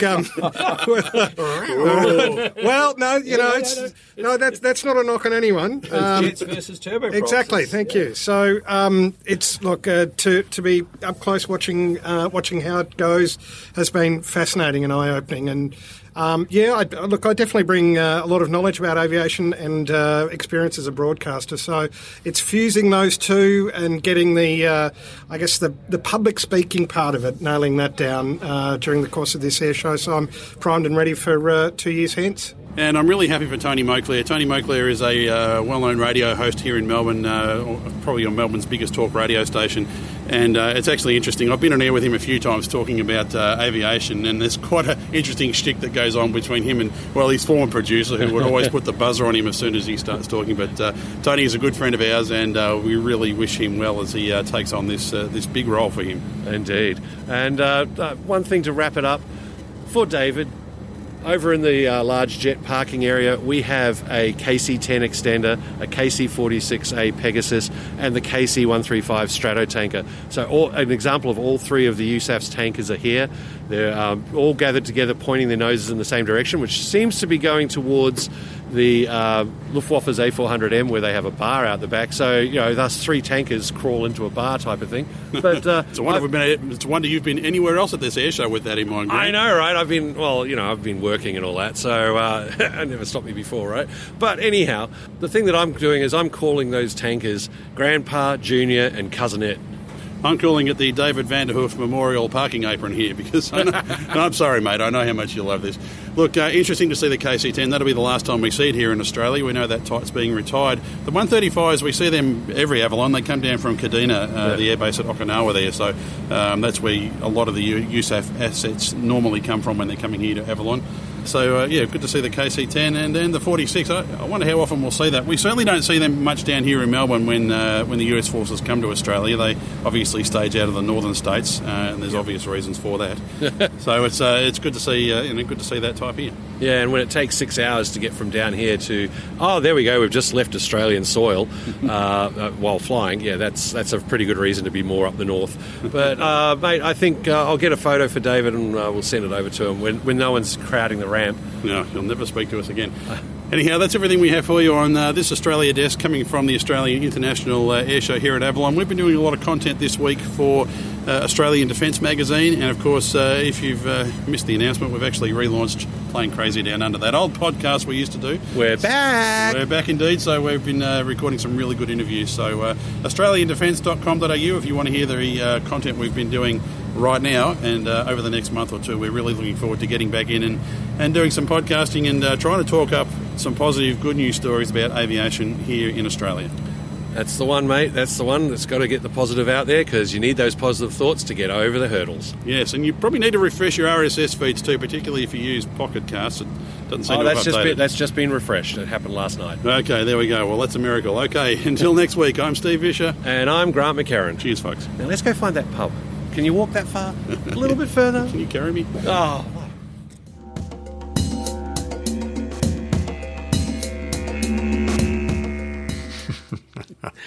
I love those guys. You know, I got to say something here. Is this going to be tanker related? These two, at least Ben was smart enough to send me a picture of my local aircraft that landed at Avalon. The C-5M was actually from down the road at Dover. Really? So we had a Dover aircraft and then 3 tankers. So I get the whole tanker thing. But they could have pointed out the fact that my now home state sent an aircraft to their air show. And if I knew they were going, I probably should have gotten a ride. You know, I can hear those guys cursing right now, just like Michael Corleone. Just when we thought we were out, they pulled us back. I'm really looking forward to a reboot of Plane Crazy Down Under. That's very exciting. I got to get back to Australia. Jeez, it's been forever. I just heard their latest episode, and it's funny how their final goodbye episode was their hello episode at the same time. Yes, yeah, that's great. Yeah, it was at 1:30, I think, episode 1:30, I believe. I don't remember the number. But, yeah, it's in the feed now, even in Pocket Casts, because I know Grant was a little apprehensive about it showing up there, but it did eventually. Hey, Pocket Cast is great. Max Flight turned me on to it. Yeah, I love it. It's great. All right, well, as you know, Brian Coleman has been visiting many regions of the world, oftentimes just to fly there, turn around, get on a plane, and come right back, building his miles. But he was recently in Israel and spent some time there, and one of the things that he was able to do was to visit El Al's MRO facility in Tel Aviv. So Brian and I had a little conversation about what he found there, and we'll play that right now. Well, I'm here with Brian Coleman. Brian, it's good to see you. Max, it's great to be seen. Yes. And you've been seen by, I think, a lot of people all around the world lately as you work to complete your United Lifetime 1K status. You're getting pretty close to to that mark, aren't you?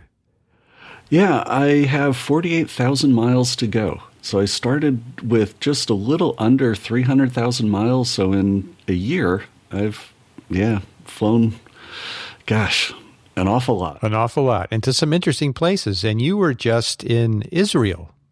I was. United put out what I felt to be an inexpensive airfare to Tel Aviv. And I figure I could only go to Singapore and South Africa so many times. So I'd mixed it up a little bit. And one of our listeners of the Airplane Geeks, Al, said, come on over and have a visit, and I'll set up some meetings for you while you're here. And how could I possibly pass that up?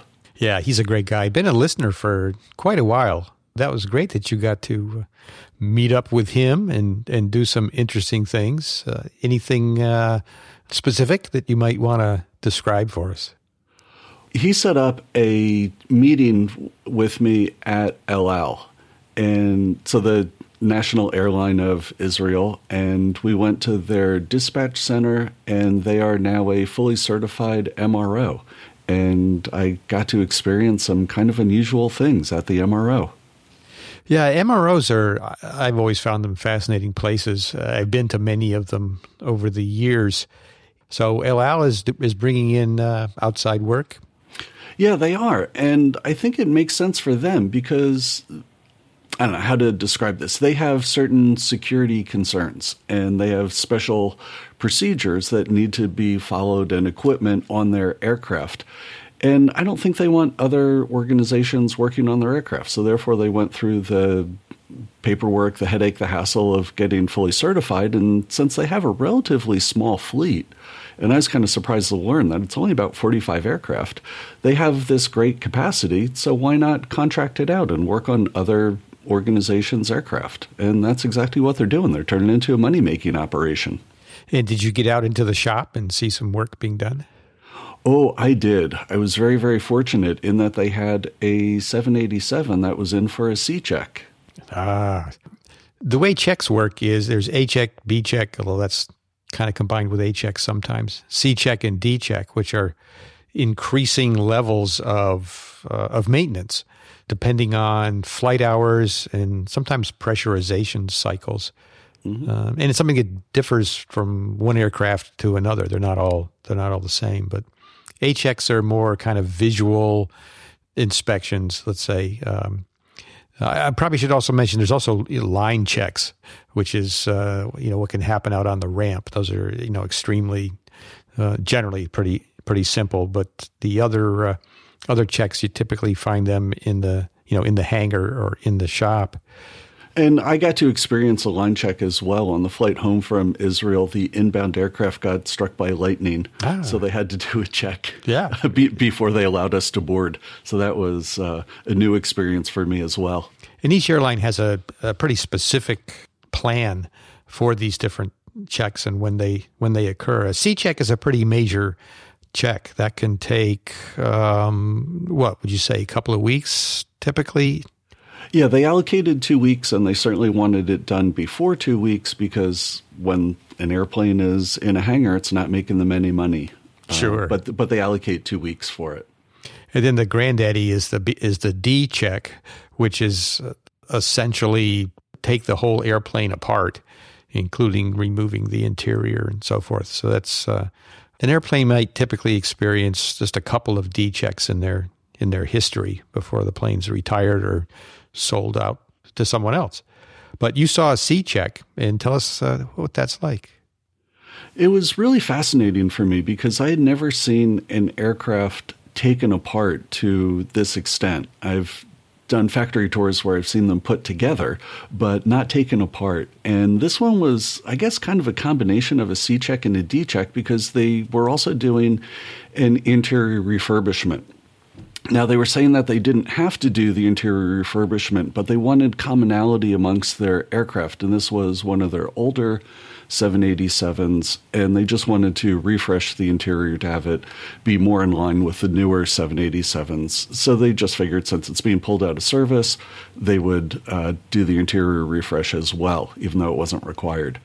But it was really fascinating that they, instead of erecting regular scaffolding around the aircraft, they had a platform, a movable platform that enveloped the aircraft. And not only did it do the sides where people could access the various access panels and the doors to get in, but it also did the wings. And they could tilt the platform so the mechanics in working on the wings and doing all their inspections never had to raise or lower anything. They were just sort of on this ramp that conformed to the curvature of the wing. And regardless of the aircraft that they bring into the hangar, they can adjust this work platform to the appropriate aircraft. And yeah, I'd never seen one of those before, and that was super cool.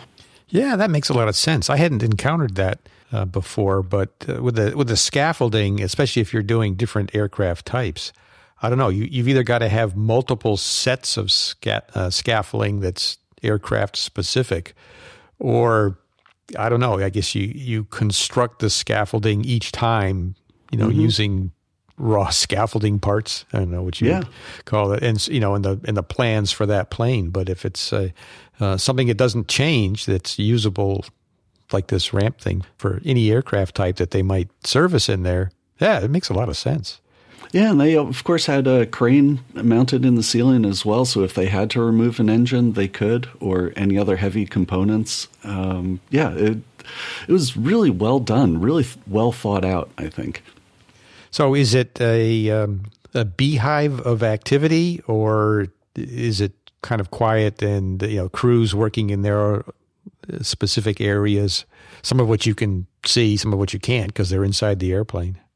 Yeah, and there were certainly people all over. So yes, in the belly of the aircraft, they were inspecting the plumbing lines, the water tanks, the holding tanks. They had people working on the engines. They had, because they were doing the interior refurbishment, they had people inside. They were actually at the point where they were going to put down the carpet again.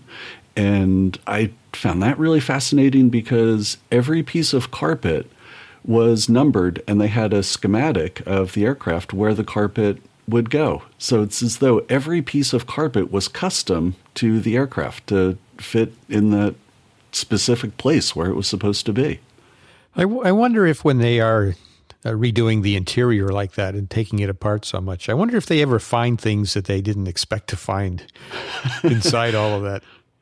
You know, I asked that question, and because, of course, asked how much money they find. And they said that every once in a while they do find money. They will find jewelry.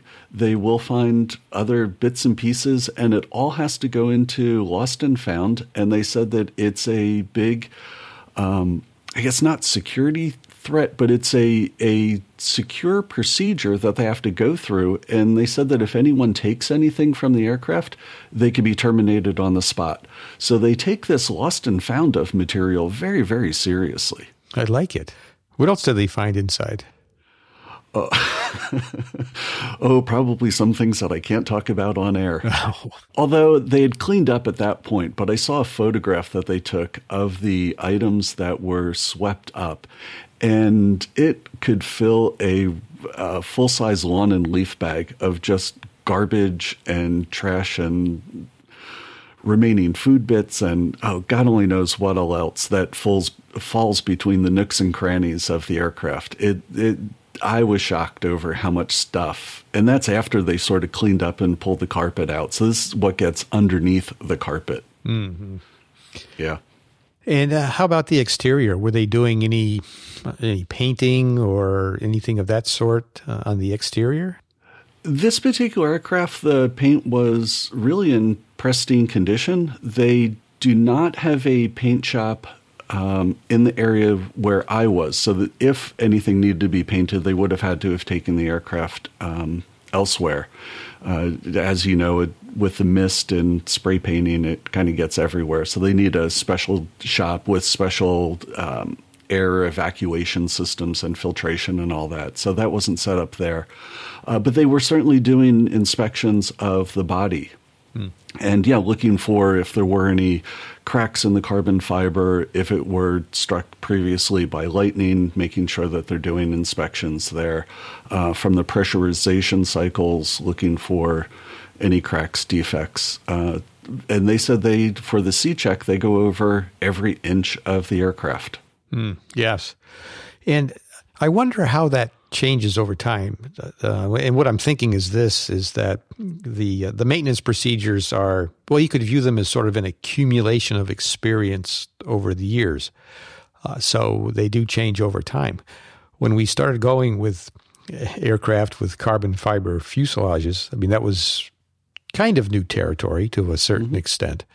So I know you can't answer this, but I'm curious as to how much of the experience accumulated with carbon fiber has changed the maintenance procedures. You know, they identify something that they had never seen before. And I think typically what you do is, you go back to Boeing and say, okay, here's this condition and we don't have an inspection spec for it.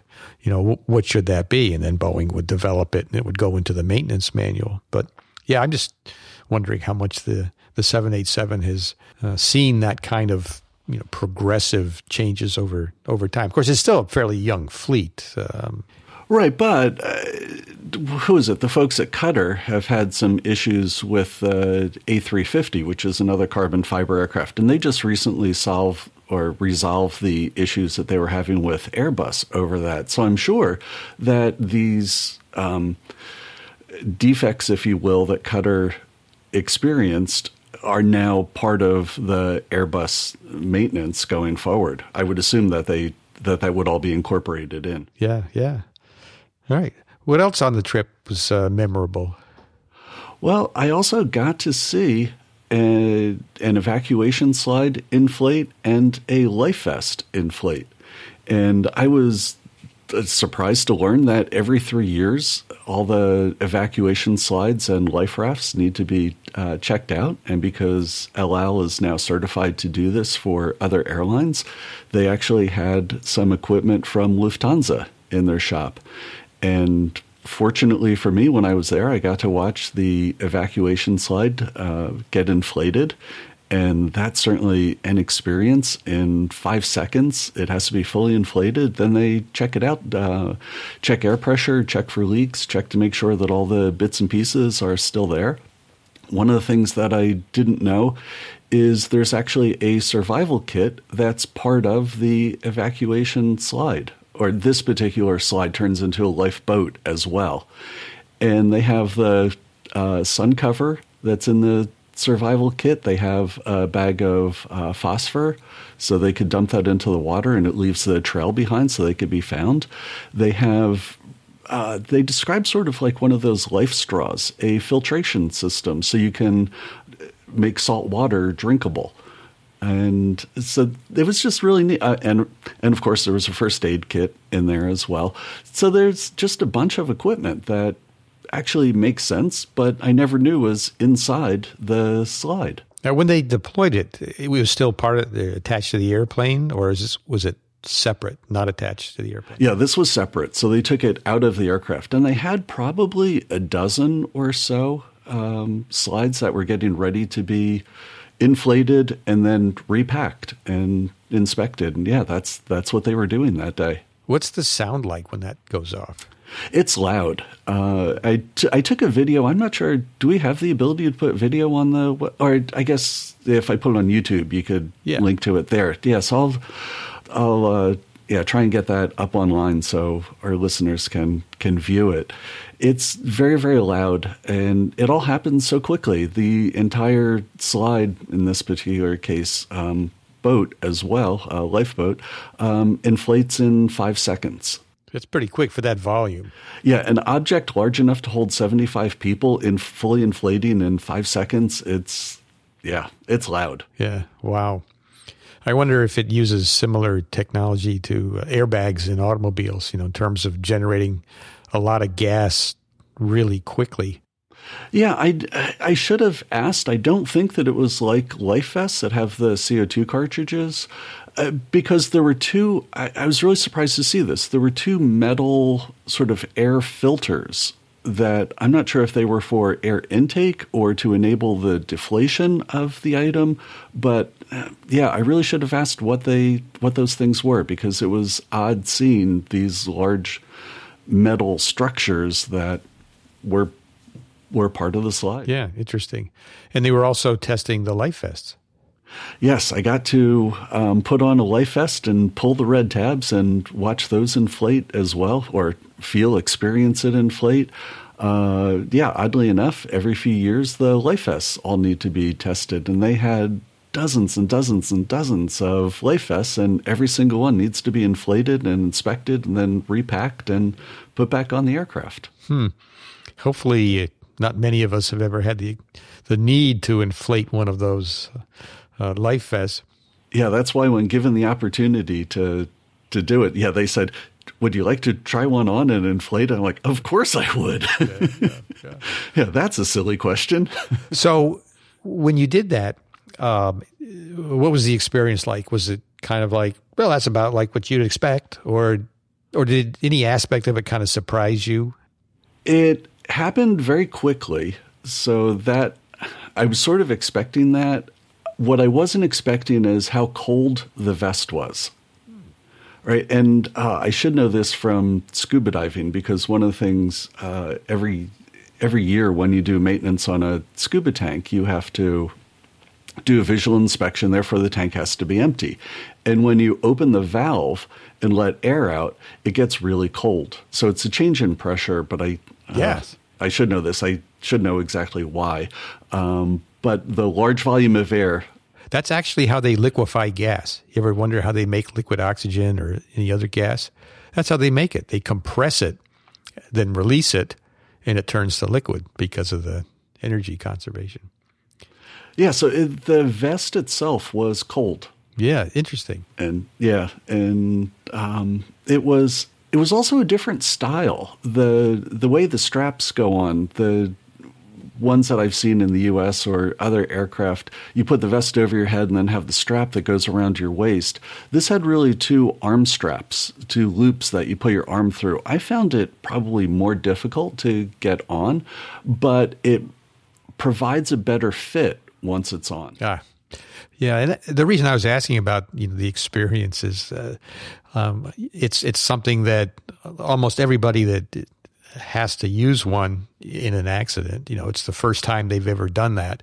And if you've done something before, you know what to expect, and it's easier if there are any steps or important instructions or something.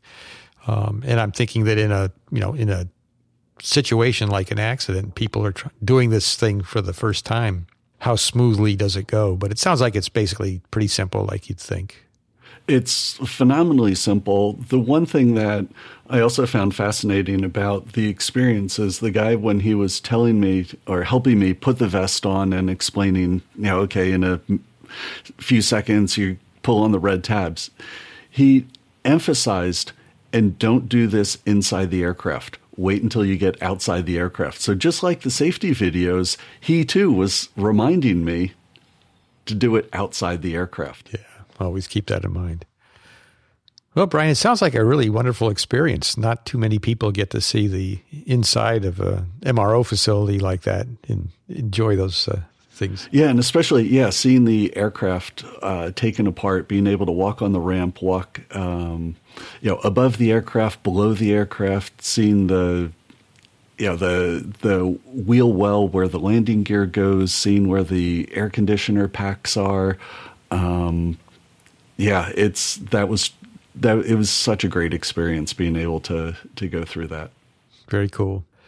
All right. I know you've had some other interesting experiences on that trip, and we'll wait till another time for some of those. But anything else on this particular aspect? I just want to thank Eyal. He did so much work in getting everything set up for me and taking me around. He is such a great host, and it was one of these once-in-a-lifetime experiences. And yet again, we proved that we have the best listeners on the planet, and I'm just so grateful that he took the time, 2 full days out of his life, to spend with me and organize so much on this trip. It was truly a fantastic experience, and I'm so grateful. Yes, you're right. We do have the best listeners out there. The best, the community of aviation folks it's amazing. I can't say enough about it. Yeah, and I look forward to talking with you about some of the other experiences that I had along the way. And who knows, maybe we could get some of these people as guests on the show. That'd be a lot of fun as well. It would. We should try to do that. All right, Brian Coleman, the journey is the reward. .org. .org. .org. The journey is the reward.org, where you can follow Brian and Micah co-hosting. Look into Brian's adventures as he's traveling about the world. Really, really enjoyable. I love the dynamics between you and Micah. This works really well. Without Micah, I would have given up on this a long time ago. He is such a good interviewer and keeps me on track. And for the quantity, I should say lack of quantity of time that we put into developing a show plan, he just wings this stuff and does such a good job. And again, I am just amazed at you doing all the editing that you've done over the years in this show. I have no idea how you've done that. I have so much respect for you being able to put this stuff together. It's so difficult and so much harder than I ever expected. Well, I'm glad that Micah has kept the pressure on you to keep going with it, because it's really delightful. It's a really wonderful podcast. So thanks for that. And I have 3 flights left. Okay. So I'm going to Johannesburg and taking a listener on a safari. So a listener wanted to join me on a trip, and we're taking a few days going on safari. Then I'm actually taking a vacation and going to Japan. Nephew is running in the Tokyo Marathon, and I still need to connect with Dr. Steph from the airline pilot guy and see if she is running in the marathon, because it would be wonderful to see her in Japan. Yes. And then I have my final trip to Cape Town, South Africa, and actually if all the miles work out properly on the return flight, I will be somewhere over the Atlantic when I cross the 3 million mile mark. So I only have 3 flights left. Wow, pretty exciting. Getting close. I know. Was your life going to get or become much duller after that without all the trips? You're not going to stop flying. No, I won't stop flying, but I think I'm going to have to find a full-time job, because this really has been all-encompassing for the past year. Yeah, for sure. All right. Thanks, Brian. Have a great day. Brian really had a great time in Israel. We talked about it, I think, on episode 34 and 35 of the Journey is a Reward podcast. And he never expected to be as much fun as it was, and he had a great time. And it's always great to meet listeners on trips like that, as he did with Eyal, which was just wonderful. All right. Well, we want to thank you for listening to the Airplane Geeks podcast. Our guest this episode was Mark Ross Smith, talking about airline loyalty programs and everything associated with that. Again, Mark, thanks so much for coming on the show. We really appreciate it. It's been fantastic, guys.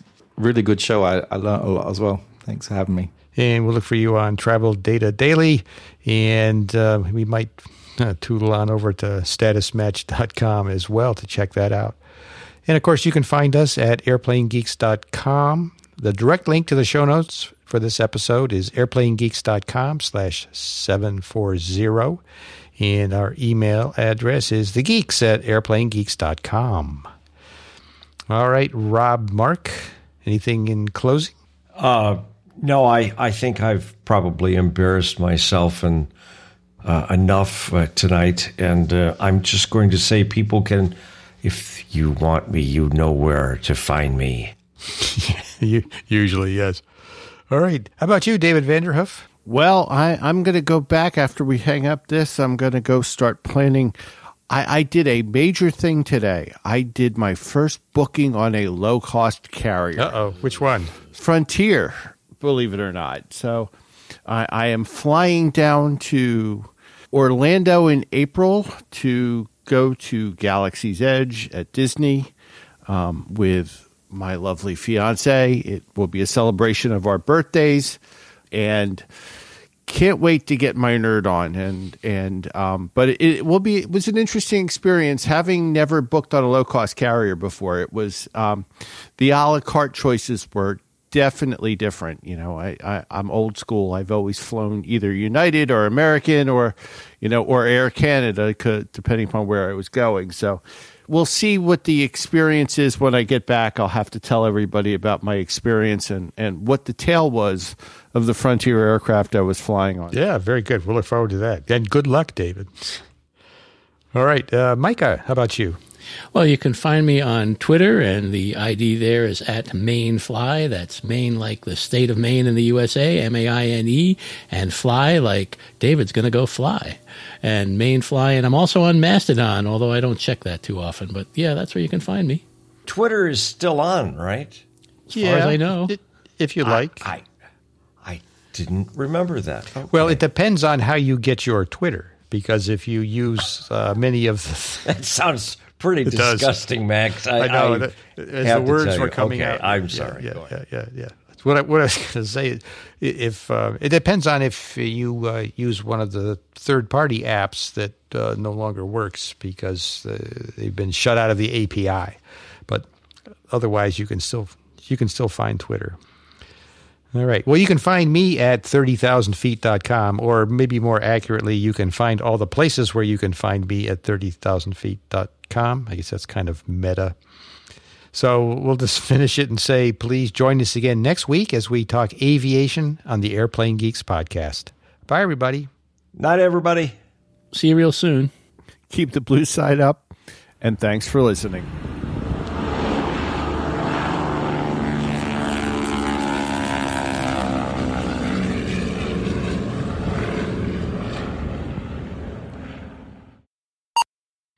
What was it they used to say on the Mickey Mouse Club?